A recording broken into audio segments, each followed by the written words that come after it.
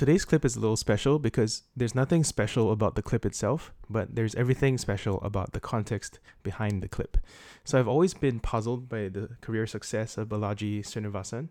Balaji, for those who don't know, was a chemical and electrical engineer from Stanford, but he actually went into genetic testing. So in 2007, he co-founded a genetic testing company that eventually got acquired for 375 million. So a decent exit. And then he became sort of a crypto advocate. So in 2013, he co-founded 21.co, a Bitcoin mining startup that failed as a Bitcoin mining business, but pivoted to become earn.com, which allowed senders to pay users in digital currency to reply to emails.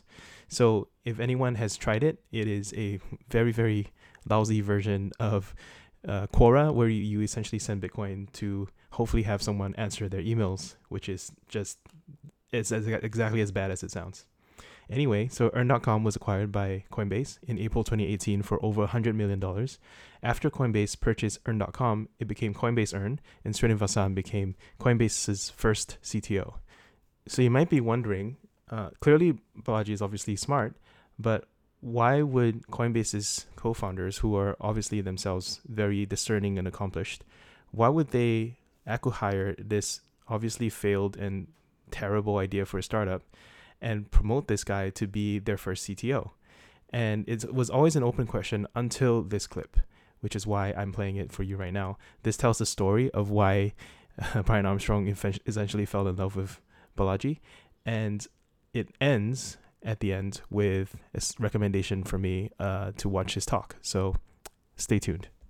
After the financial crisis, I was thinking a lot more about, the root operating system, because when something fails, it's like a noisy, a leaky API, right? And so like the nature of money and how banking worked and all this stuff, I was getting into that. And it was in 2010, 2011, I should look back at my, records for emails, whatever, for the exact first time. But I remember actually talking with Patrick Friedman and a few other folks about Bitcoin very early on. And I was interested in it because I was interested in like an absolute price for things. That is to say, if you could price things in joules, Joules, like imagine an iPhone and imagine like doing the molecular assembly, like the lanthanum and rare earth elements all coming out of the ground and it just whoosh like this assembling in your hand, right? How much energy would it take to actually do that? And as that reduces over time, you've advanced as a civilization, right? So I thought that the absolute price of something would be in like energy terms. And so, when Bitcoin came, that was just something I'd like written up as an essay. I should publish it probably at some point. That was 10 years ago. And when Bitcoin came, I was interested because it violated some of my thinking. For example, in everywhere else in computer science, the more computers you throw at something, the more performance there is, right? It's all about horizontal scalability, partitioning of databases, et cetera. And Bitcoin wasn't like that. It got more security. So I dug into it. And when I really actually got conviction on it was after it came back up from the crash in 2011, because it came all the way down from 32 to 2, and most things don't come back from something like that. When it started creeping back up over the course of 2011 and 2012, I got heavily into it. And in fact, I taught a course at Stanford starting in late 2012, early 2013, where Bitcoin was one of the things.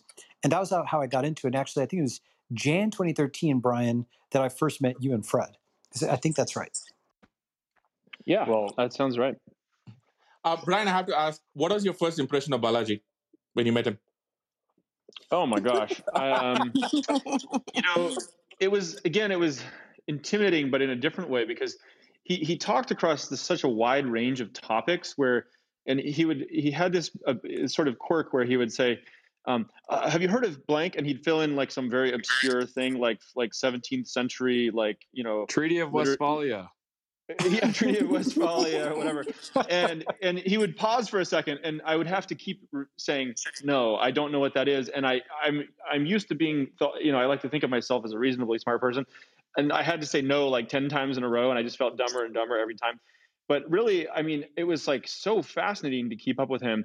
By the way, I just want to give a big shout out to Balaji. When he came into Coinbase, we acquired Earn.com, and not only did Earn turn out to be a really great revenue generating business for us, but Balaji unblocked this major issue we had in the company that nobody had been able to unblock to date, which was how we were adding new assets to the platform. And so he ended up generating actually a ton of value at Coinbase because of that. So big shout out to Balaji. And the original talk I saw you give at Y Combinator Startup School about, Silicon Valley's greatest exit. I remember watching that and thinking, yeah, exits. I was like, that was like one of the best talks I'd ever seen in my life. And I was like, I would love to work with this guy someday. So that was cool.